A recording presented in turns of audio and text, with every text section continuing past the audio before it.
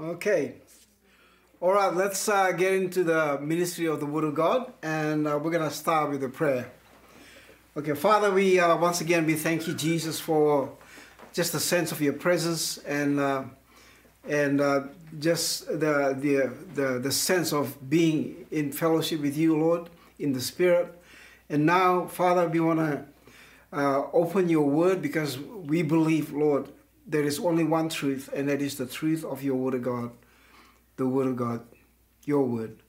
So, Father, we ask you that you will pour out your Spirit into our hearts so that we will be able to understand, Father, the truth that is contained in your Word. And by it, we'll be transformed and become more and more like you, Jesus. This we ask in your name. Thank you, Jesus. Amen. Okay, let's go to John chapter 17. I'm going to start from verse 1. It says here, this is after Jesus comforting the disciples, and then it says in verse 1, when Jesus had spoken these words, he lifted up his eyes to heaven and said, Father, the hour has come, glorify your Son, that the Son may glorify you. Since you have given him authority over all flesh, to give eternal life to all whom you have given him.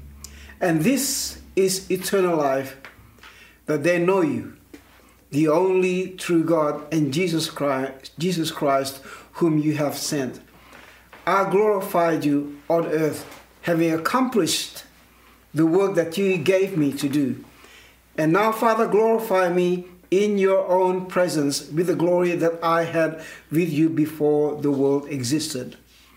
I have manifested your name to the people whom you gave me out of the world. Yours they were, and you gave them to me, and they have kept your word. Now they know that everything that you have given me is from you. For I have given them the words that you gave me, and they have received them and have come to know in truth that I came from you, and they have believed that you sent me. All right. This last few weeks, we've actually gone through not in the entire book, the Gospel of John, but pretty much a huge chunk of the book of John, and we've tackled the topic of the theme of the truth in the book of John. As a matter of fact, in my introduction, I made a statement that the Gospel of John is pretty much, we can say, is the gospel of truth, because it declares the essence of who Jesus is. And in that, in our presentation or in my sermons, I pointed out how Jesus embodied the truth, and the statement he made, that I am the way, I am the truth, I am the life. He embodies all those things. And I also made a point that it is a prevailing truth. And the disciples are those who keep the word, the truth, and define by this truth. And that the word of God, the truth, actually separates them from the world. And also, I talked about Jesus as the prevailing word of God. He is the prevailing truth. And in my strong statement last week, I said there's only one truth. That which is embodied, that which is taught, and that which was proclaimed by Jesus. He is the incarnate word, and he is the truth. So in this passage, we are not going to go, verse by verse, but there are some things that I would like to highlight in this passage. We just finished yesterday another online DMS, Discipleship Ministry School, and it was powerful. Just watching people going through the Word of God and watching them experiencing an encounter with the Holy Spirit through the Word of God as the Holy Spirit opens the truth through the Word of God. And it really, it's one of those very significant things, because it's probably one of those rare times we've done so many. I think since 2004 we did DMS every year, and this time I actually sat in most of the sessions and really going through the every session and watched the discussion and listened to it. And I thought, wow, God is doing a good thing, and it makes me really more convinced about this idea of discipleship. And I believe that church, the whole purpose of the church is making disciples. And I want to just go through this passage, right? Before we actually get into it, I want to say this. I think I've probably mentioned it before in the past, but I want to throw this question again. If Jesus' mission to come to the world and all he did was to be offered as a holy, blameless, perfect, sacrificial Lamb of God for the sin of mankind, if that's all he needed to do, why? I mean, he could have died when he was a baby. Or he could have died when he was 50, 60 years old. Right? I mean, that makes sense. If that's all he needed to do. And, the book of Romans said, at the right time, Jesus came and died for mankind. When is that right time? And we know the story of Jesus, that he spent 3.5 years ministering in the earth. And then, so why did he only spend 3.5 years? Why did Jesus die at that particular time? I think he died when he was 33 years old. So what is it? Well, the passage that we just read, it's interesting. It says here, at the very last moment, just before he was crucified, Jesus offered this prayer. He said, Father, the hour has come. Okay, so in other words, he realized, now is the time for me to go. And then he asked the Father, glorify the Son, that your Son may glorify you. Since you have given him authority over all flesh to give eternal life. And then in verse 4, he said, I glorified you on earth, having accomplished. Now, I want to emphasize in that. Jesus said, I have accomplished the work you gave me to do. And then he said, now, Father, glorify me in your presence with the glory I once had before you, that I had before the world began. Let's just stop in that verse. At that moment, Jesus said, I've finished the work. I've accomplished the work. Now glorify me. So he asked for a reward, pretty much. As I read that, the question came to me, it's like, Jesus, no, you haven't accomplished all that you were sent to do, because you haven't been to the cross. Isn't that what you're here for? The whole purpose is you're here for, to die on the cross. And now you said, I've done everything I can, and now I need my reward. So glorify me, because I've accomplished what I need to do. That's a good question here. And then so how do we answer that question? The answer to that question is verse 6. He said, I have manifested your name to the people whom you gave me out of the world. Yours they were, and you gave them to me, and they have kept your word. Now they know that everything that you have given me is from you. For I have given them the words that you gave me, and they have received them and have come to know in truth that I came from you, and they have believed that you sent me. They here is referred to the disciples, Peter, John, James, and the disciples, except for Judas, who betrayed him. So here's my point. Yes, Jesus came to the world to die for the sin of mankind, but there's something, there is an appointed time where Jesus was meant to go to the cross.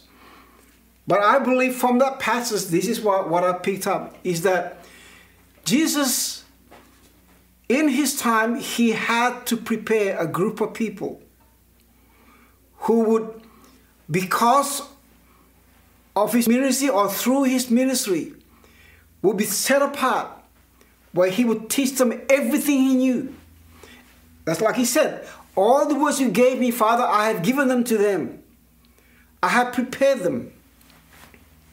And I believe it was as if Jesus said, until such time that I know they are prepared, they have been prepared with the truth of the Word of God, I'm not ready yet to go to the cross. I'm willing to go to the cross, but I need to prepare these people. And without that, I'm not ready. I believe this is probably the core of Jesus' ministry, is making disciples. And you notice, after the day of resurrection, just before his ascension, before he went to heaven, he gathered the disciples in Matthew chapter 28. He said, he gave them what we know now in the Christian churches and in our belief system, what is known as the Great Commission. And in that Matthew chapter 28, verse 19 and 20, he said, all authority has been given to me, and because of that, go, because I have conquered the world, authority has been given to me, now I'm sending you. Go into all the world. To do what? To make disciples. That's it, to make disciples. I want to be a bit more particular about this. Jesus commissioned us as his followers to go into all the world, not to make converts. I think we need to go deeper than that. He sent you and I into the world to make disciples, just like Jesus discipled those people, the 12 of them. It is that important that he wasn't ready to go to the cross until they were well prepared. And I believe this is the core of the church. After seeing what happened in DMS, I thought, yes, God, I want to see more of this. I want to see more of these people. People being transformed. We are so accustomed with, I'm a Christian now. And, I've said it before, but I'm going to say it again anyway. Jesus didn't come to the world to die for a religion. He died for people. And by his power, through the power of the Holy Spirit, he transformed people's lives. Yeah, that is the aim. And we are so accustomed with this term, Christianity. The word Christian is actually the first occurrence of the word Christian is actually in Acts chapter 11, verse 26. When Paul and Barnabas went to Antioch, and he says, the disciples in Antioch for the first time called Christians. It was, you got to understand, in the culture at that time, Christian is almost like a derogatory name, because they act like Jesus, it's a Christ thing, it's like little Christ sort of thing. And you can see that cynical tone expressed by King Agrippa when Paul made his defense, and King Agrippa said, "No, why are you trying to convince me to become a Christian now?" So it is the disciples that are called Christians. So anyone who, and throughout history, we are so accustomed to this name Christians, it becomes a cultural thing. But the reality is, if we take from the Bible that it was the disciples who were called Christians. And Jesus, in Matthew chapter 28, when he said, make disciples of all nations, he didn't stop there. What does that really mean, to make disciples of all nations? In Matthew 28 verse 20, Jesus said, teach them to obey everything I have taught you. Wow. That's how you make disciples. Teach them to obey everything I have taught you. Now that confirms the statement of Jesus in John chapter 8 verse 31. It says that to the Jews who believe in Jesus, Jesus said, if you keep my word, obey my word, then you will be my disciples. Okay? First, you just believe, but now you need to keep my word. And the next step he said, once you keep my word, he said, then you will know the truth. And once you know the truth and make yourself accustomed to the truth, he said, then the truth will set you free. So that what consumed Jesus, really, you guys need to know the truth, because the truth will set you free. And that's why when Jesus made the Great Commission, he said, go into all the world, make disciples of all nations, and teach them to obey everything that I have taught you. Yeah. Disciples are defined according to their obedience to the teaching of Jesus. And that is our job. That's what it means to be a church.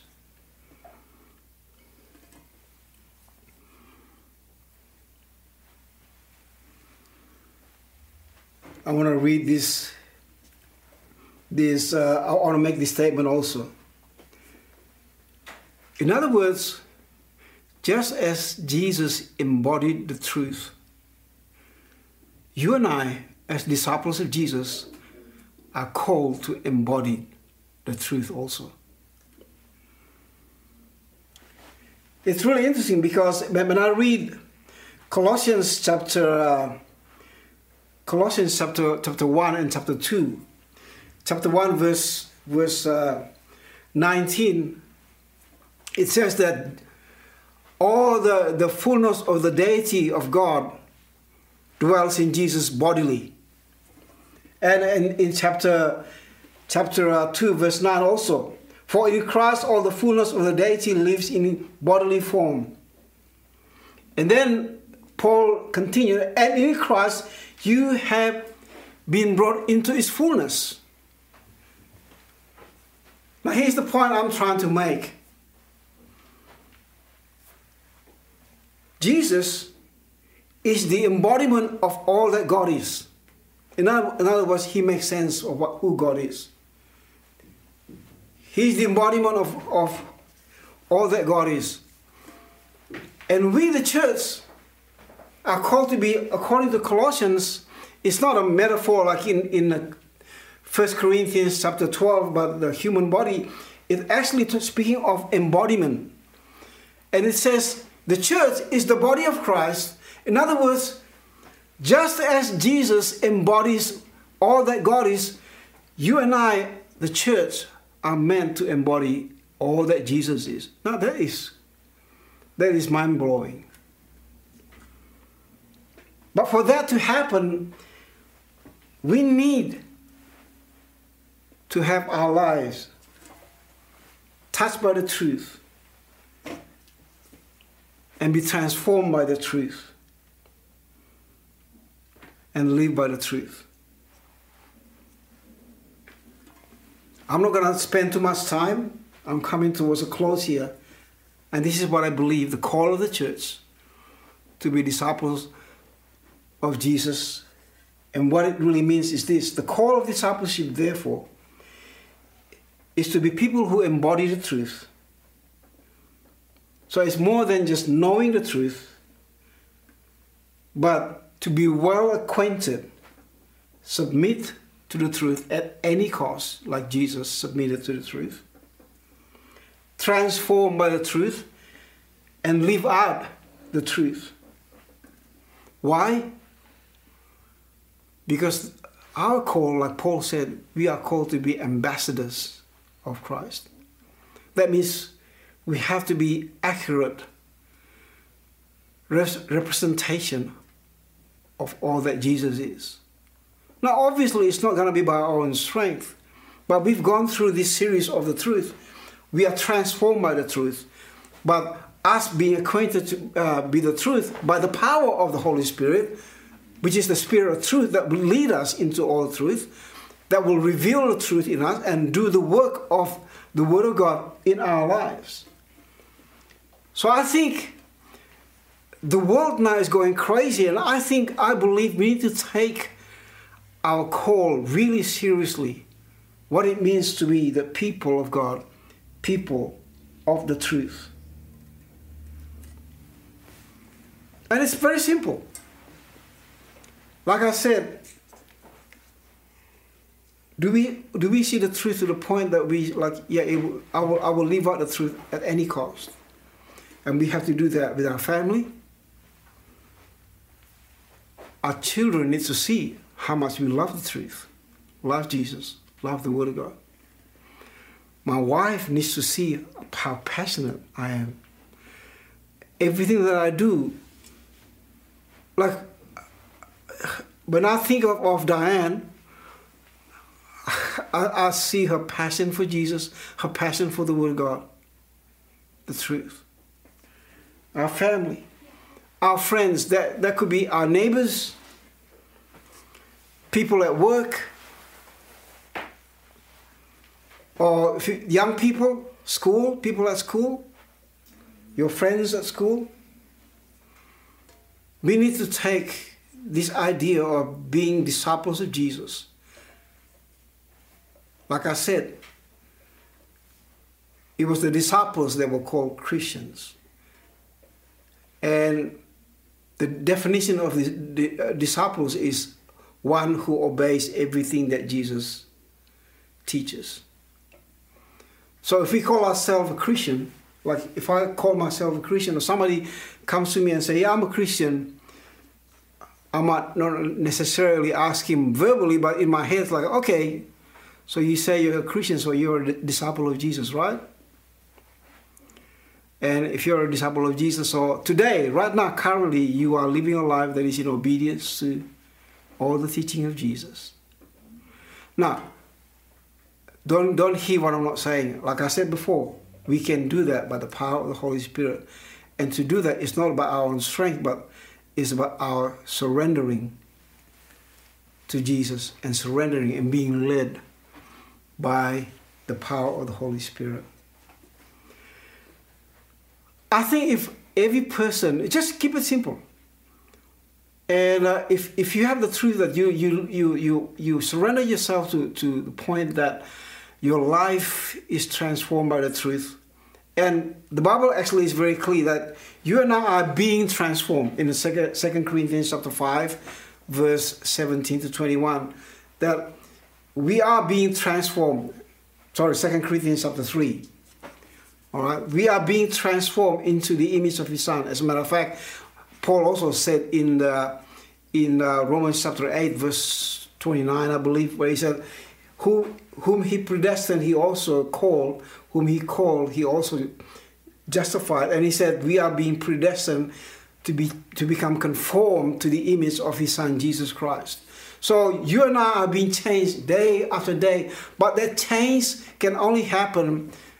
The degree to the change and the extent of that change depends on the extent of our submission to the truth of the Word of God. Our willingness to embrace the truth and be transformed by it. So, with that, I'd like to close in prayer. And this is a call for discipleship. That we will embrace the truth so that we can be transformed by the truth and we can be people of the truth. Let's pray. Father, in the name of Jesus, We love your truth, Lord. We love you, Jesus. We ask that once again, Lord, the Holy Spirit will activate the truth and lead us into the truth of the Word of God. The world is a dying world. Out there are a lot of confusions, Lord, but your people, your word says, Father, in the book of Isaiah, that darkness will cover the earth and great darkness the people. But your light will come, Lord. But you've designed, Father, that your light's gonna shine. Not just it is possible, not just the supernatural light in the sky, but your glory will be manifested through your people who are willing to embrace the truth, submit to the truth, your word. Father, lead us, Lord, every step of the way. Thank you, Jesus. We rejoice in you, Father, because you said heaven and earth will pass away, but your word will endure forever. Thank you, Jesus. Bless your people. In Jesus' name. We're going to close with this song. Rejoice.